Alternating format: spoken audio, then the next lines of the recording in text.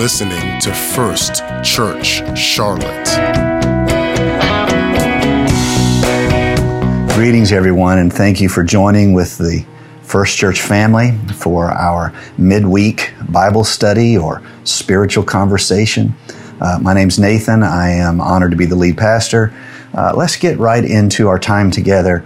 I want to entitle this simply this: I am sick of waiting. I am sick of waiting. So let me explain why I'm using that as a theme here. Of course, it's the holidays, and of course, we're busier than normal. And when you are very busy, you are very short-tempered, shall we say. When you have a lot going on, it's quite natural for us to get irritated with anything that holds us up. It's like you have this metronome in the back of your head that's trying to tell you to get things done, get this done, get this done, get this done, and here you are stuck in a holiday traffic, which admittedly this year is not as bad as in past years. Maybe that is the one of the few good things to come out of this crazy 2020 we've had. But you understand what I'm saying when I talk about how easy it is to be sick of waiting. I want to tell you a story from Luke chapter number 2, and it is early within the story of Jesus. There are two characters that are at the temple, and they see Jesus when Mary and Joseph bring Jesus to the temple, which was part of their worship, part of their way of saying thank you to God for blessing them with a child, part of the way in which they dedicated their children unto the Lord. And so here's Jesus. He's less than a month old, and his parents, Mary and Joseph, bring him to the temple in Jerusalem. And it's written in the law, every firstborn male shall be consecrated to the Lord, and a sacrifice of 2 turtle doves shall be offered. So Joseph and Mary are doing the right thing by fulfilling this spiritual directive, which is a formal way of being thankful for the blessings of God in their life. Now there are 2 people at the temple who are at the end of their life, so to speak. They're in the autumn of their life, and you will have probably heard of them before. The first one's named Simeon, very righteous, very devout man. In fact, the Bible tells us that the Holy Spirit had revealed to him that he would see the Messiah before he passed over. Now, that's quite an astonishing promise to have the Lord give to someone. Before you pass, before you die, you will see the Messiah. This is particularly amazing because remember all the faithful generations who had lived as heroes of faith, and they died not receiving the promise, not seeing the hope that had been promised to the world. But here this man, Simeon, placed uniquely in this moment where he is able to end his natural life by seeing the beginning of our spiritual hope, the beginning of the ministry of the Lord Jesus Christ. And so here he is, and he is able to see this baby Jesus. And with him there in the temple is Anna. Anna also is she's in the autumn of her life. She's an 84-year-old widow, and the Bible says she never left the temple. She prayed and fasted day and night, and she is included in this promise. She's included in this revelation that this baby is not just another baby, but this is the Christ child, the Lamb of God for sinners slain, right here, held in her arms. And Luke tells the story that in chapter number 2, and he starts telling it around verse 22, and he will say this. He will record this as what Simeon said when he took Jesus into his arms. The Bible says he blessed God and he said, "Now God, you may let your servant die in peace. My eyes have seen your Savior, a light for the Gentiles and glory for your people Israel." Now I love this passage. Let me just take a little side trail here real quickly. Why I, in my personal life, my personal faith, I love this passage so much. It's really easy to be religious and miss what God is doing. In fact, I would say that's probably what most of us do. We each individually hope and think and maybe privately opine that we don't do that. We get it right, But if the Bible's any example of sincere people trying to get it right, then the vast majority of religious people, it's not that they make no offering to the Lord, but it's really, really difficult to see how God is moving.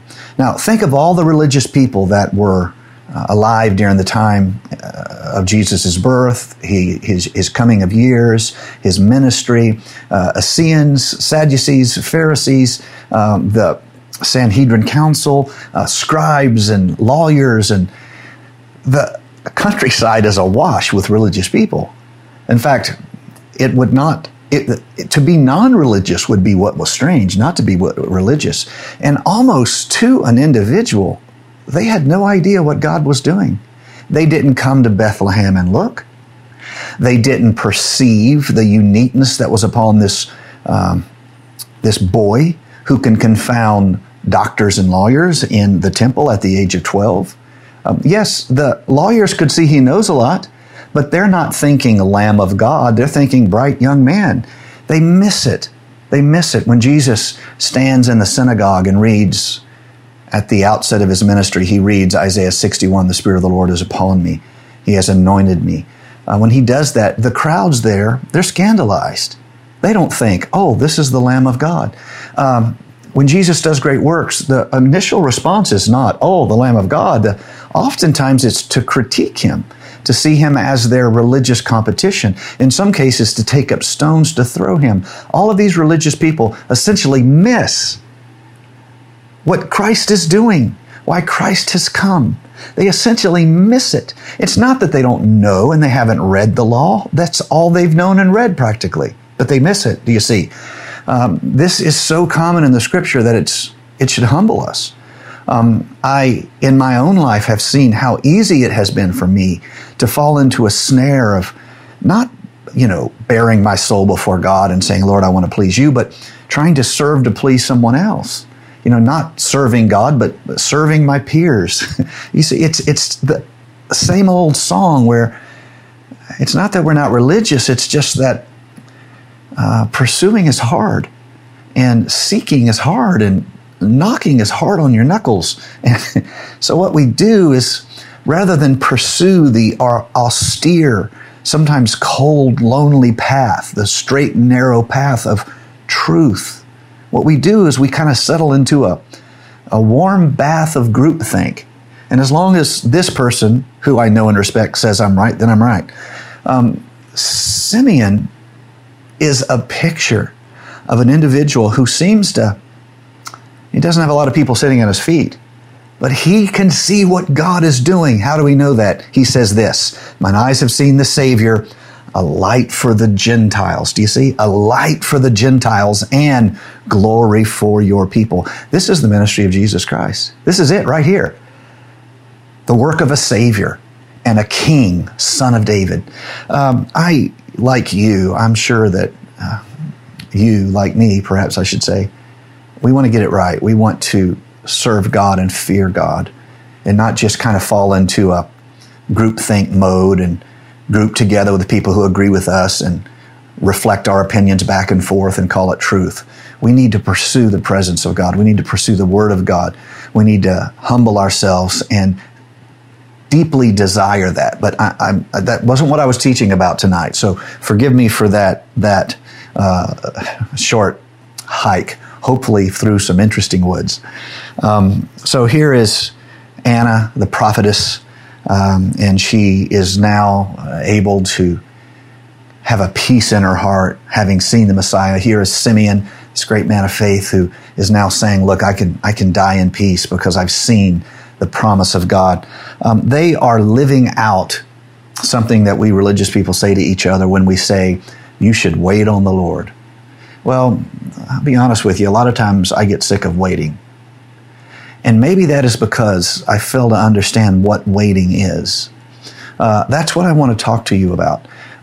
It is so natural for us to miss the point of waiting and think that what we're really doing is being patient until God gives us what we think He should give us.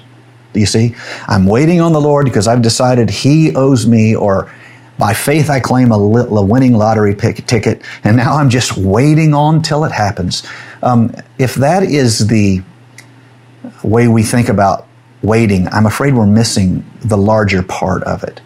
I myself have spent many, many years within the church thinking that waiting was, claiming God's promise, kind of defining it in my mind, what I expected, and then just waiting for God to fulfill it. And maturity has taught me, and hopefully you also, that a lot of times God doesn't give us what we ask.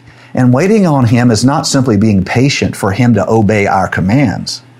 Waiting on Him is deeper than that. And that's what I want to talk to you about. What if we made sure, we recalibrated this idea of waiting on the Lord from simply our needs being met on His time schedule to something spiritually deeper?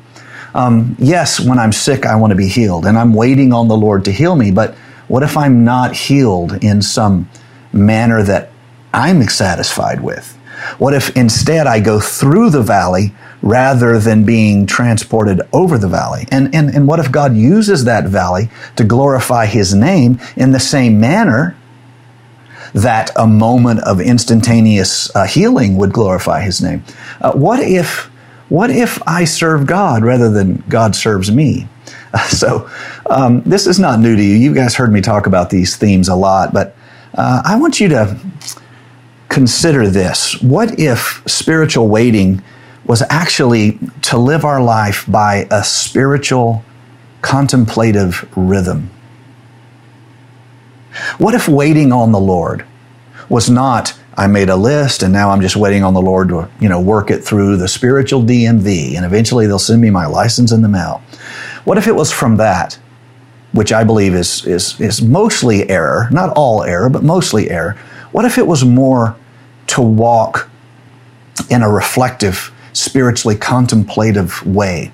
What if there was a spiritual speed in your life at which you moved, at which you lived, at which you thought, prayed, reflected, and believed? There was a spiritual speed whereby you were effective. You were not impatiently rushing from this. What if you could spend time in His presence and that be not simply the collection of your blessing or the celebration of the promises given to you, but what if it was what it meant to really walk with Him and live a spiritually contemplative life that moves at divine pace and moves at spiritual speed? I actually believe that is what the Scripture is referring to when it talks about waiting on the Lord.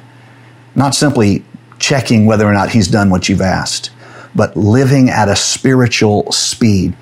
Let me try to use an example that I think perhaps will show you the importance of this. All of us think a lot about rest in terms of Sabbath. I do, you do. It's a commandment in the Old Testament that is given very strongly. I mean, it's right up there beside murder and adultery. It's seemingly an important thing, and it's placed in the Scripture, and it's not just a command, but it's something that God manifests for us. Genesis 2, I'll start at verse number 1. Thus the heavens and the earth were finished, and all the host of them, and on the seventh day God finished His work that He had done, and He rested on the seventh day from all His work that He had done. So God blessed the seventh day and made it holy, because on it God rested from all His work that He had done in creation. So consider this. The one who has infinite power has created the world as we know it, as we experience in these realms of mortal beings, in this frame of flesh, in this literal biology that can be studied and science applied to. Within this, that God has created, He finishes His creation, and then He intentionally and with declaration and with a spiritual example in mind, He rests. Now, I have a question for you. Why did He rest? He wasn't tired. Let's not rush past that. Why did God rest? He wasn't tired. God doesn't get rest. God doesn't get tired. God doesn't get exhausted. He doesn't wear out. He's not limited like we're limited. So why would he rest?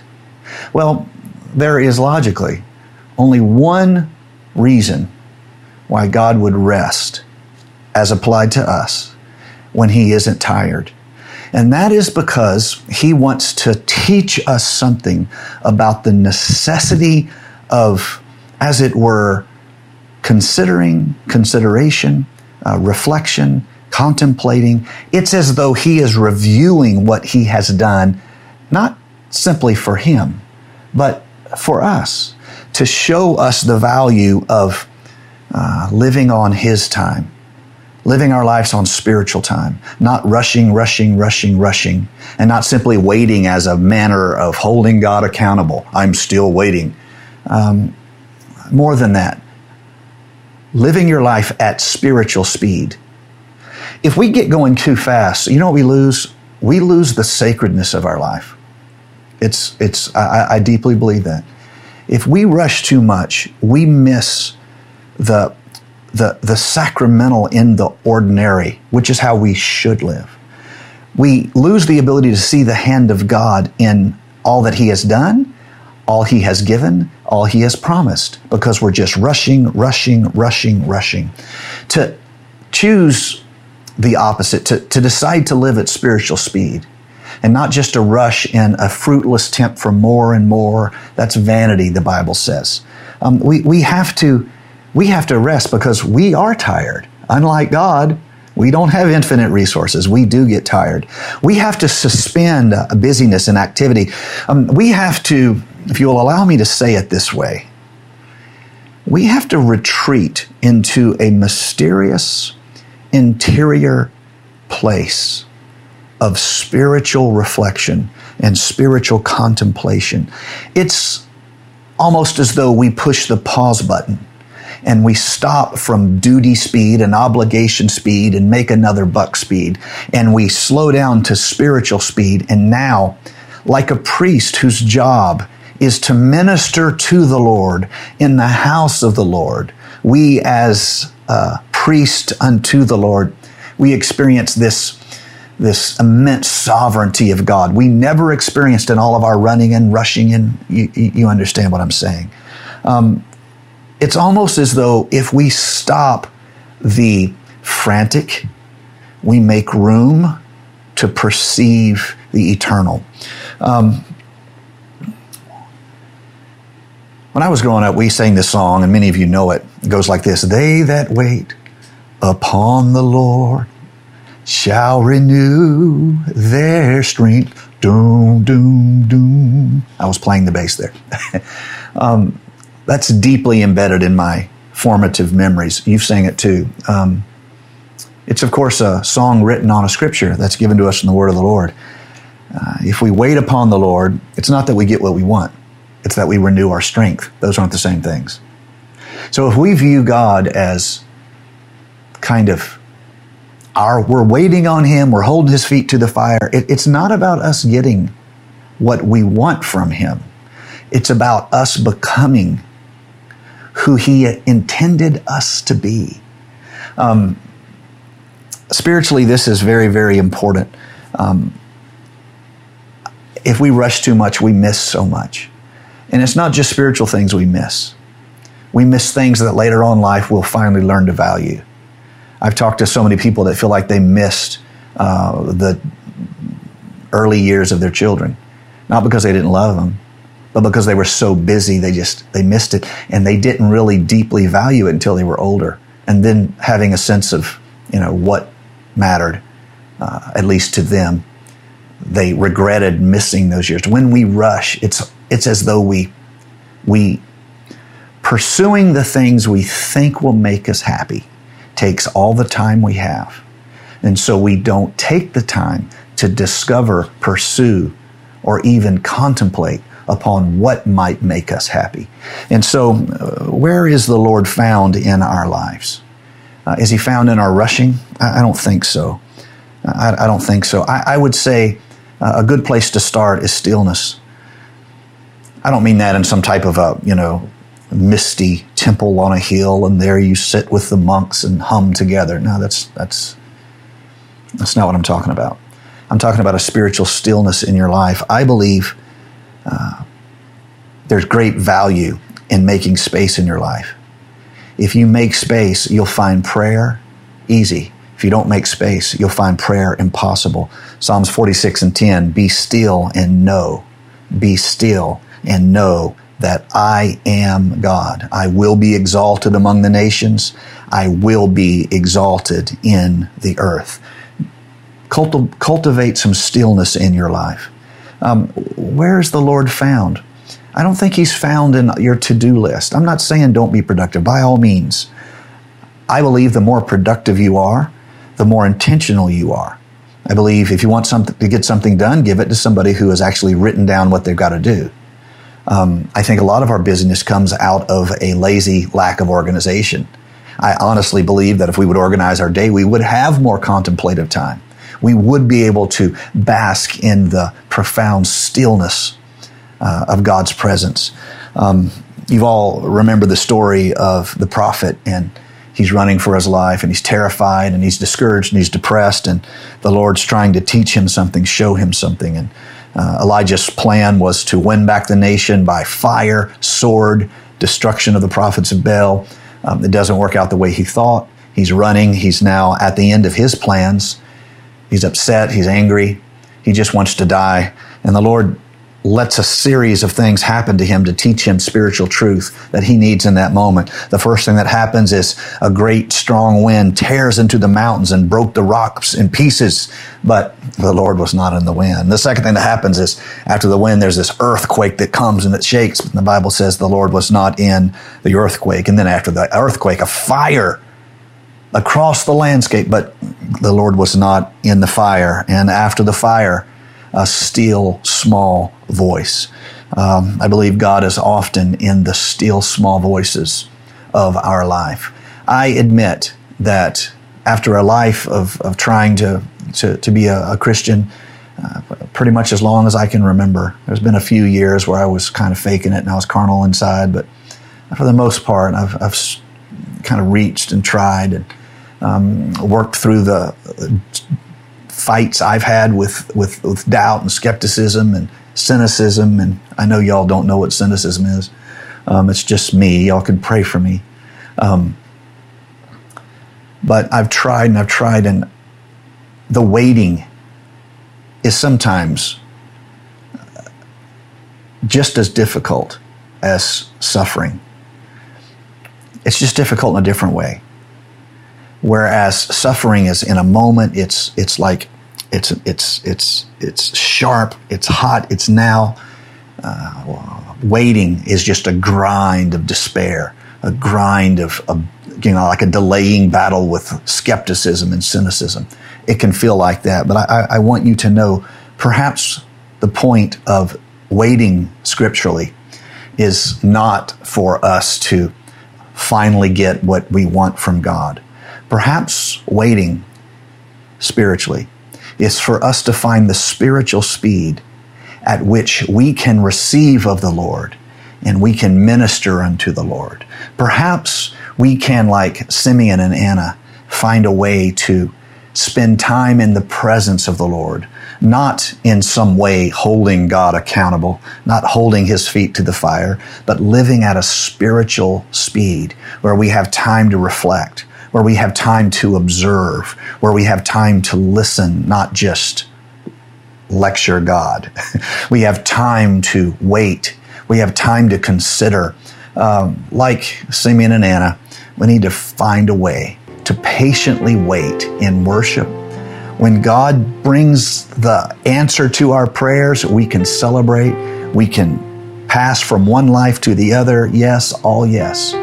But let's not let our waiting be about us getting what we want.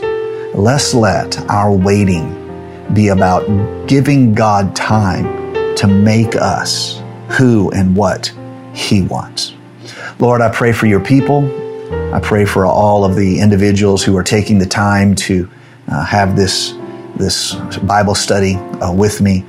Lord, I pray that you would wrap your arms around them in the difficult seasons of their life, and that you would open their understanding in the long days and the long nights, and you would allow them and myself not simply to look toward you as the giver of gifts or the keeper of promises, but to look toward you as a friend, as a personal relationship, and to understand we're not in some way trying to prompt you to do what we want.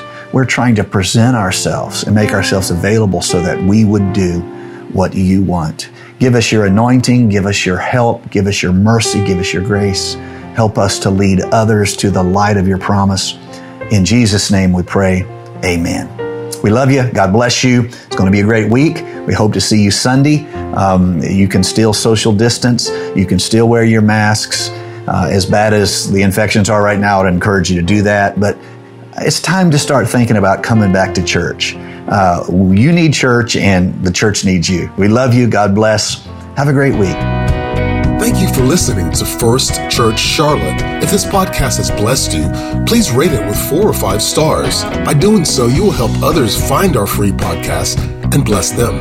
If you're in the Charlotte, North Carolina area, come worship with us at 4929 North Sharon Amity Road. For information about service times, church ministries, and so much more, visit us online at firstchurchclt.com. If you would like to help support our efforts, please text GIVE to 704-445-5353. We pray God's richest blessings to you. Come, worship with us.